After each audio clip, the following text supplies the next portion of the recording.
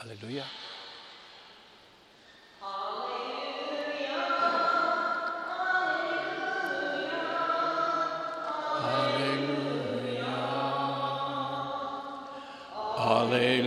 Hallelujah, hallelujah,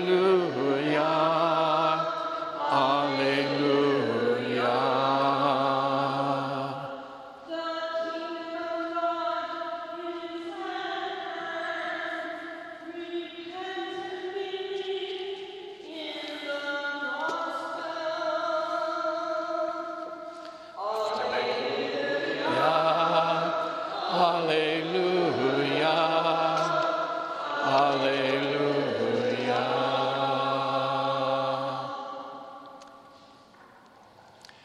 The Lord be with you. A reading from the Holy Gospel according to Mark.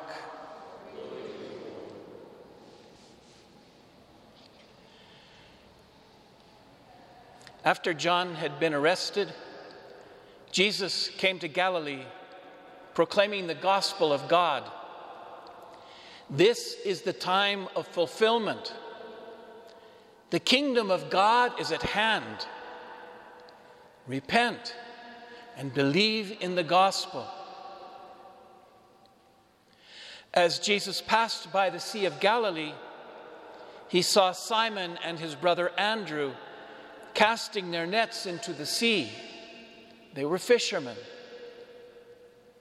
Jesus said to them, "Come after me, and I will make you fishers of men." Then they abandoned their nets and followed Jesus. He walked along a little farther and saw James, the son of Zebedee, and his brother John. They too were in a boat, mending their nets. Then Jesus called them. So they left their father Zebedee in the boat, along with the hired men, and followed Jesus. The Gospel of the Lord. Praise to you, Lord Jesus Christ.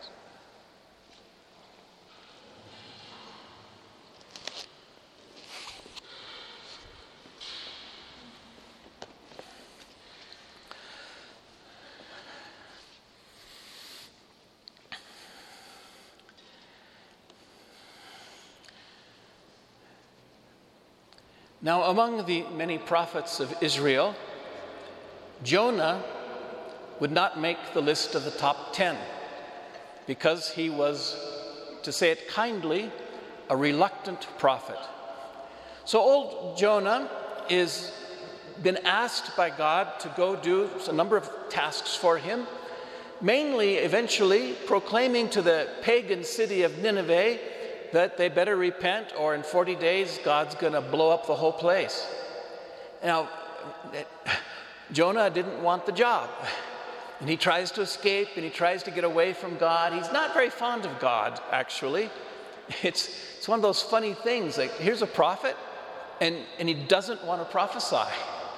Here's a guy who's supposed to be listening to God's word, and he's saying, "I'm listening, Lord, but I don't like what I'm hearing, so I'm going the other way. I'm going to go take a holiday in, I don't know, Vegas, who knows." He's not a very good prophet. And in fact, when he finally does make it to Nineveh, this huge city of so many people, so many streets, it'll take 3 days to walk from one side to the other. Doesn't even take 1 day to walk across Cuenca. He's not happy with the job he's been given. He's not happy at all. But what can he do? He's a prophet. God's told him what he has to say. So he begins the long march through the city of Nineveh, this city of sin, this city of lasciviousness, this city that needs repentance desperately because it's a mess. He starts walking through, and of course, 3 days, he proclaims the simple message, repent, you got 40 days to figure things out, or God's going to blow you up. Well, lo and behold, the exact thing that he preaches to the people of Nineveh, but does not in the least expect them to do, happens. They actually listen to the prophet. And this is to the credit to the people of Nineveh. They repent. I mean, they repent deeply. They change their ways. They change their hearts. They put on sackcloth and ashes, all of them, from the king all the way down to, every little dog and cat and cow. Everybody repents. They all change their hearts. It's a miracle. And poor Jonah can't hardly believe it because it is not what he wanted. He wanted to sit on a hill on the 40th day and watch God smite the city of Nineveh, leaving it nothing but dust and a memory in the history of the world. And that's not what he got. His proclamation on behalf of God, unwilling though it was and incomplete though it was, did the job. So the credit goes, of course, to God. The credit goes, of course, to the people of Nineveh. And not much of it goes to the prophet himself. In the list of great prophets of Israel, poor Jonah must be down way, way, way on the list. Kind of like the AP poll of prophets who fell out of the top 25 this week. So moving along through a few centuries of history, practically a millennium, we come across this story from Gospel of Mark, where Jesus is doing almost the same thing that Jonah was doing. He's wandering around the villages of Galilee, and he's saying a very simple message. He's proclaiming a very simple message at first. To begin with, his message is simply, the kingdom of God is at hand. Repent and believe. Well, what's different between Jonah and Jesus is that Jesus' heart is in his message. Jesus wants the people of Galilee to repent because the kingdom of God is there. Not because of fear, oh my God, God might blast us into smithereens, or oh my God, we better repent or we're all going to hell in a handbasket. Oh my God, we better repent because the end is near, because I fear the fires of hell. No. There's none of that. Jesus calls the people to repent because God is near to them. The kingdom of God is near. The kingdom of God is Him. The kingdom of God is His love, His mercy, His compassion, His ability and His capacity and His desire to heal and to forgive and to raise people up and to give them new lives. That's the kingdom of God. A kingdom where peace and justice and mercy and compassion flow like great rivers. That's the kingdom of God, and that's what He wants people to see and hear and feel and touch in Him. And so to repent is not out of fear of a final condemnation or destruction by God's lightning bolts of our entire city or our town or our homes or our lives.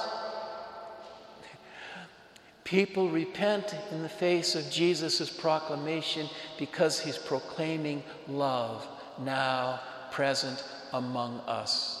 God's love, God's compassion, God's mercy. And that makes all the difference in the world. Because in the very next scene, we see that call to repentance lived out. Jesus lovingly, attentively, caringly calls to the first disciples, these fishermen, Peter and Andrew, next James and John, sons of Zebedee. And what does He do? Does He shake His fist at them? You better follow me or you're all going to hell. No.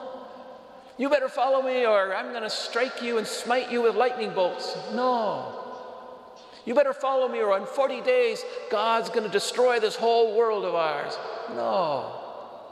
Follow me because I'm the kingdom of God, the presence of God, the reign of God right here among you. And I, in God, love you.